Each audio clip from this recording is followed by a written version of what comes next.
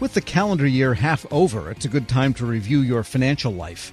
For people in the federal employee health benefits plans, for example, open season isn't all that far off. Financial advisor Abe Grungold joins me with a few of the housekeeping tips to keep in mind at this year's midpoint. And, well, what should people be doing now besides thinking about their beach vacation, Abe? Well, Tom, thank you for having me on today. And if you are a federal employee and you got married or divorced this year, or maybe you moved to another home or apartment, you need to update your federal employee benefit forms and beneficiaries. It's very important to do that. And fortunately, the government has a form for every occasion. All right. And what if nothing's changed in your life? Is it a good idea to review it anyway? Absolutely. You need to review everything that's going on with respect to your benefits. You need to review your health insurance form, your life insurance, your TSP, and many other available forms regarding federal pay and, unfortunately, death benefits. You need to make sure that these are up to date. Yeah, these are longish forms, and it's probably a good idea to make sure everything is correct anyway. So you just redo the form and resubmit it, you think is a good policy? Well, every agency is a little bit different. Some agencies have a payroll program, or they do many of their benefits through some sort of a online program, which makes it easy for human resources. Other agencies that are not on the high technology end of it still have to submit the paper forms. So there are many different types. And a really important form that a lot of federal employees don't know about, it's called the SF 1152. And that's the designation of beneficiary in the event that you pass away as a federal employee. How that form handles unpaid wages. Who is going to get that last paycheck? And that form is very important. Yeah, so if something has changed in your family life then, for example, if you got divorced or if a child became of majority age or whatever, anything could happen, grandchildren came into the picture, then you would want to just make sure everything is the way you want it to be, given the changed circumstances. Yeah, certainly. I mean, the day that I got married, that following Monday when I came back from my honeymoon, I went down to HR and I filled out my SF 2809 relating to health benefits. And it's a table of permissible changes in enrollment. It's called a qualifying event. The day I got married, I added my spouse to the health benefits. The day I had my daughter, she was automatically put on the health benefits. So I had to fill out a form for her as well. So yes, you have to update your forms because no one is going to do that for you. You have to be responsible for doing it yourself. And what should people be thinking about with respect specifically to health insurance at this point in the year? Well, for health insurance, you should really be looking at how much have you spent so far this year. If you are not participating in the federal spending account, which you can put money aside to pay for benefits, you need to think about how much money you're spending towards your health benefits. And the FSA program is a very good program to participate in. You can save quite a bit of money on your taxes as well as paying for benefits. But you also should be looking at to see if the present coverage of your health plan satisfies your medical needs for yourself, for your spouse, and for your family members. Is it providing the health benefits that you need? Because health changes and circumstances arise during the year, and the open season isn't all that long. It's only about 3 weeks. And so that's maybe too short a time to really do all of the math, add up all of the possibilities before you go out and choose a plan. So it sounds like you're saying, forearmed with some knowledge about what your circumstances are at this moment, it might make your time more efficient during open season in comparing the plans themselves. Yeah, certainly if you develop some sort of a health issue, you need to look to see, does your health plan cover that health issue? And if it doesn't, you need to make an adjustment during open season to seek out a plan that you can afford and provides the health benefits that you need. So prior to open season, the comparison chart comes out and it gives you a summary of benefits. And certainly the most important part is the premiums that are going to be associated with that health plan. So you need to do your homework. You should spend time doing this because health benefits is a very expensive part of your budget during the year, and you need to evaluate that seriously.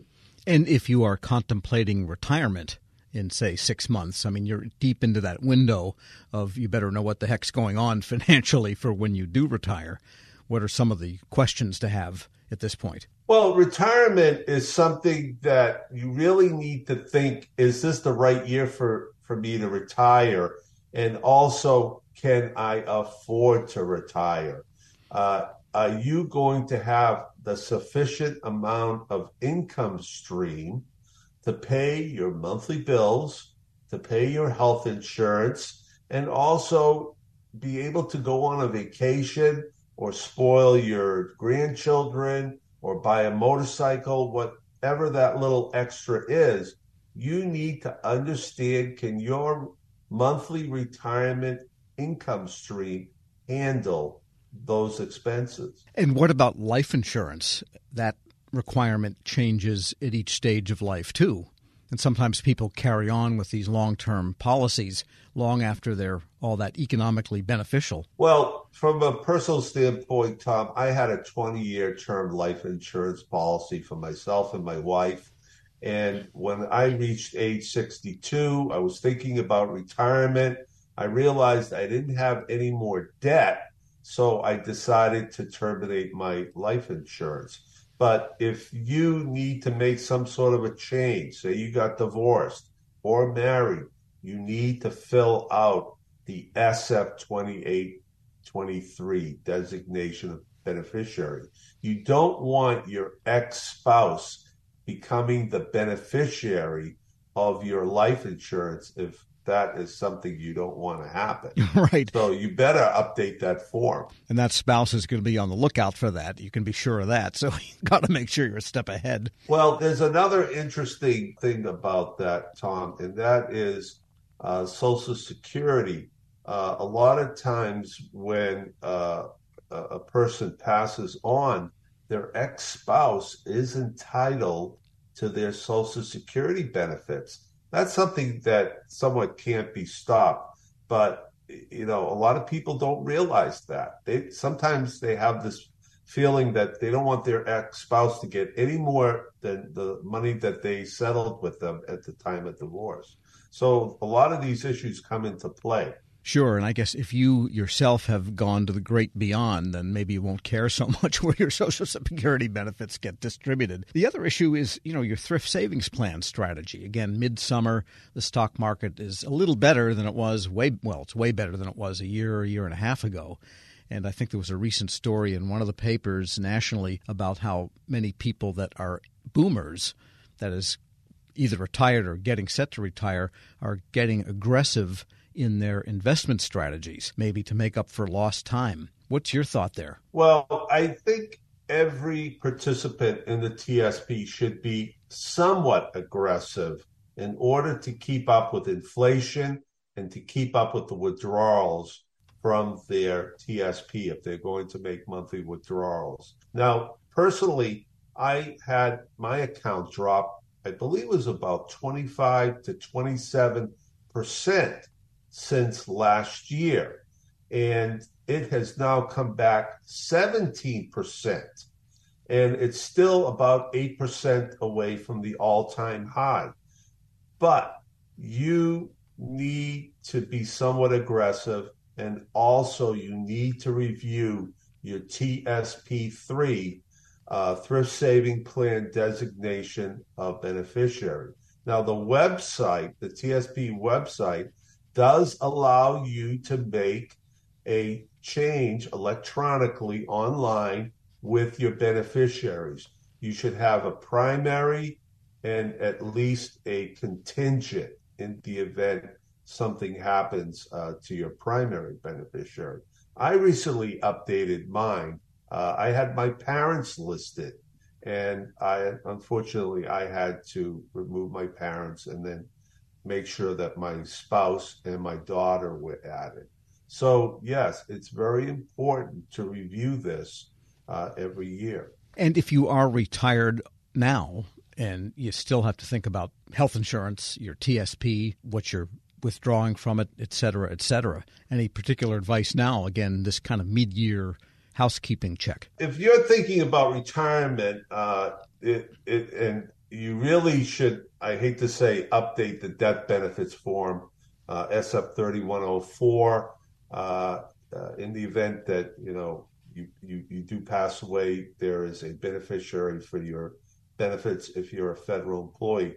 Now, if you are thinking about retirement, you're going to have to develop an account on the OPM Retirement Services online website.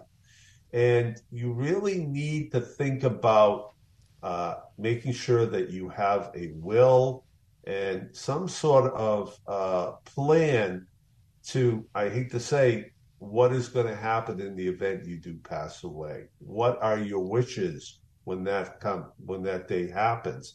Don't leave that to be the decision of a family member who will have to make that decision for you. And probably it's a good idea not to download a will form from the internet and fill it out, but shell out what you need to get a competent estate attorney to handle that for you. Yes, a simple will is not that expensive to do, and you should also have a power of attorney form and also healthcare proxies. In the event something happens to you and you are unable to make medical decisions on your own, your bills still have to get paid if you can't make your medical decisions on your own. So yes, a will, power of attorney, and healthcare proxies. Very important. Sounds like if you do all of that review now, then this way, when you hit vacation, you'll really be able to enjoy that margarita by the beach and not have any worries about your financial planning. Yeah, financial planning is not just about the numbers. It's about retirement decisions, life decisions. Have you thought of everything? And these decisions have to be made. It's best to make them before something happens in your life. You don't want someone else to be making this decision for you, and you don't want to have these decisions made by a judge in court or something along that line to settle the estate of your affairs. So try to do your homework and try to prepare. Proper planning prevents poor performance. And if you have a checklist and run through these things and get these things done before you retire, retirement will be pretty straightforward, and you can spend more time vacationing and fishing, etc. Financial advisor Abe Grungold is a retired federal manager. Thanks so much for joining us. Thank you, Tom, for having me on. Always a pleasure. We'll post this interview at federalnewsnetwork.com/Federal Drive. Hear the Federal Drive on your schedule. Subscribe wherever you get your podcasts. Leadership today, especially within the federal workforce, is being tested more than ever before. Everett Kelly, National President of the American Federation of Government Employees, joined Shane Canfield, CEO of WEPA, to share how his upbringing in rural Alabama eventually propelled him to the forefront of thousands of union members, raising a collective voice. After years of leadership with both the largest federal employee union and as a pastor, Everett Kelly reflects on his deep-rooted values of integrity and hard work. Hello, and welcome to the Lessons in Leadership podcast. I'm your host, Shane Canfield, CEO of WEPA. Today I'm joined by Mr. Everett Kelly, National President of the American Federation of Government Employees. Everett, welcome, and thank you for being here. Shane, thank you. It's a pleasure's mine. You first joined AFGE in 1981 during what eventually became your 30 years of service at Anniston Army Depot. We're now more than 40 years past 1981, and you've been the union's national president since 2020. How's your decades-long involvement with AFGE impacted the way you view your role now as the union's leader? The time that I spent as local president, I simultaneously spent that same time as a pastor in Alabama. I like to say that this was my training ground because as I was entering into the role of unionism, I was also entering into ministry. And so I see my role, even as the union leader, as ministry. It's never an understatement because this is what I believe. I believe that if you love people and show people that you love them, people will follow you. My business is in the business of growing people, and that's what I do. And I think that my training as a pastor and as a union leader has given me the ability to really, grow people because I feel like that, it's my responsibility both as a union leader and as a pastor to ensure that people have a livable wage. It's also my responsibility to ensure that people are treated fair with dignity and respect on the job. And I think that goes in both arenas. So I've seen this, as ministry, as I've grown through the 4 decades of leading people. Putting those two together is amazing. AFGE handles a massive array of issues and topics of importance to feds across many departments and agencies. What is it like being at the forefront of all those moving parts, and how do you manage it all? Well, first of all, let me give kudos to my staff, okay? Because it's just no way that I could manage all of this work and all the moving parts by myself. But I have an excellent staff that always makes sure that I'm prepared and that I'm ready. But it's exciting. It's exciting to be out in the forefront, bringing people to the realization that they have something to fight for.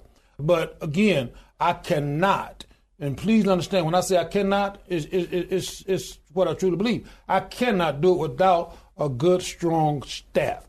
And I tell anybody that, but I enjoy fighting for the cause. I enjoy standing in front of a group of AFG members, calling them to action, and then standing back and watching that action come to fruition. Because I know that I'm not the one that's doing it, okay? They are the one that's doing it. I'm merely casting a vision, right? And I enjoy casting a vision and then watching that vision come to fruition. And it's the staff and the members that get that done. As CEO at WEPA, I completely and totally understand that. We rely on them. It's not Absolutely. Just nice to have. We rely on Absolutely. them. As AFGE president, you often speak at union rallies and other events widely attended by federal employees. What's it like to experience that direct connection to employees? And how does that influence your leadership style? That gets me excited, okay? To be standing in front of a group of AFGE leaders get me excited. To hear the words, who are we? And the chants that come back that says AFGE gets me excited. It gets my motor running, if you will. And it's exciting to look at them and see the motivation in their faces when they're fighting for a cause. And all of us come together and fight in solidarity, fight as one, raise one voice. You can't explain the feeling. You just know that it's right. I just know that it's right when I'm standing there and I feel this, and I never fail to say thank you again because I'm the one that merely cast the vision. They are the ones that get the work done. And so when I see them out there ready to go and that call to action goes out, and then I see them really begin to march on that initiative, it's an energy that I cannot explain. I can explain it. I'm feeling it right now. Describe how your personal background and upbringing folds into how you function as a leader. Understanding that I was born in the Deep South. I was born in a little small town in Goodwater, Alabama, population 1,292 today. Born to parents that, and I hope I don't offend anybody, and I got to quit saying this, but I was born to a set of parents that believed and trusted in God. And that began to establish who I was. I began to trust God myself in everything that I do. I trust God even in this situation as a union leader, because my parents taught me to believe in the Bible. And with that came, do unto others as you would have them to do unto you. In other words, treat people right. Treat people with respect, right? Do what's right. It taught me, about integrity, right? It taught me about being honest, and that's what's needed in the role of a leader of this union. It's needed. And I try to portray that. I try to portray a person of honesty and a person of integrity. And so being in the Deep South, you just learn those things. And that's what has helped me throughout my path as a union leader. And it's always nice, that whole approach, because you don't have multiple approaches with different people or different sets of different tasks, different energy. It's always straightforward, yes. Honest. Here's the truth. Yes. And it's easy. Yes. Right? Yes. It's a lot easier than having multiple personas. Absolutely. Yeah. Absolutely. What's one piece of advice, if you could go back and tell yourself when you were starting your career? I don't know you're asking for one, but I'm going to have to elaborate on two, if that's okay. Number one, I would explain the urgency of integrity a lot sooner than what I did, right? Because to me, integrity is not necessarily what you see others do or what others see you do, but integrity to me is what you do even when no one is looking. And so I would really begin to stress that importance more so at an earlier state in my leadership role rather than the latter part. Okay, I begin to stress that more now, but I wish I had began to do that more at the earlier states in my role. Secondly, I would tell myself to always, and I'm going back to my roots, always work hard and don't ever accept no as an answer, right? Because I just believe that if you want it bad enough, if you want to achieve it, you can. It's all about the amount of work you put into it, right? And the amount of faith you have that it can be accomplished. So when I look at AFGE and its membership and where we were 4 or 5 years ago and where we are today, that's a reminder that you can do whatever you want to do if you put your mind to it and work hard enough. And one question that's always kind of interesting at the end of our time together is there one person, you mentioned your parents before, is there one person or maybe more than one who really inspired you when you were younger that you might even think back on today? It was my grandmother, with the understanding that when I was born, right, as I said, I was born in the Deep South. My father worked extremely hard. We didn't have a whole lot. I had 12 siblings. And so when I was born, I was very sick. Matter of fact, the doctor said I wouldn't live to be 16 years old. The doctor said I wouldn't ever hold a job. But my grandmother would always teach me how to pray. And she taught me about faith. And it is prayer and faith that has allowed me to be standing here today. Suppose I've been dead 50 years ago, but I'm 66 years old now. And it's all because of my faith and my belief and my prayer life. And I believe that beyond a shadow of a doubt. Amazing story. Thank you for sharing all of it with us, Everett, and really appreciate you being on the show today. Pleasure's mine. And this is Shane Canfield. We'll see you next time on Lessons in Leadership. Find the full podcast and future episodes of Lessons in Leadership on the Federal News Network app and anywhere you enjoy your podcasts.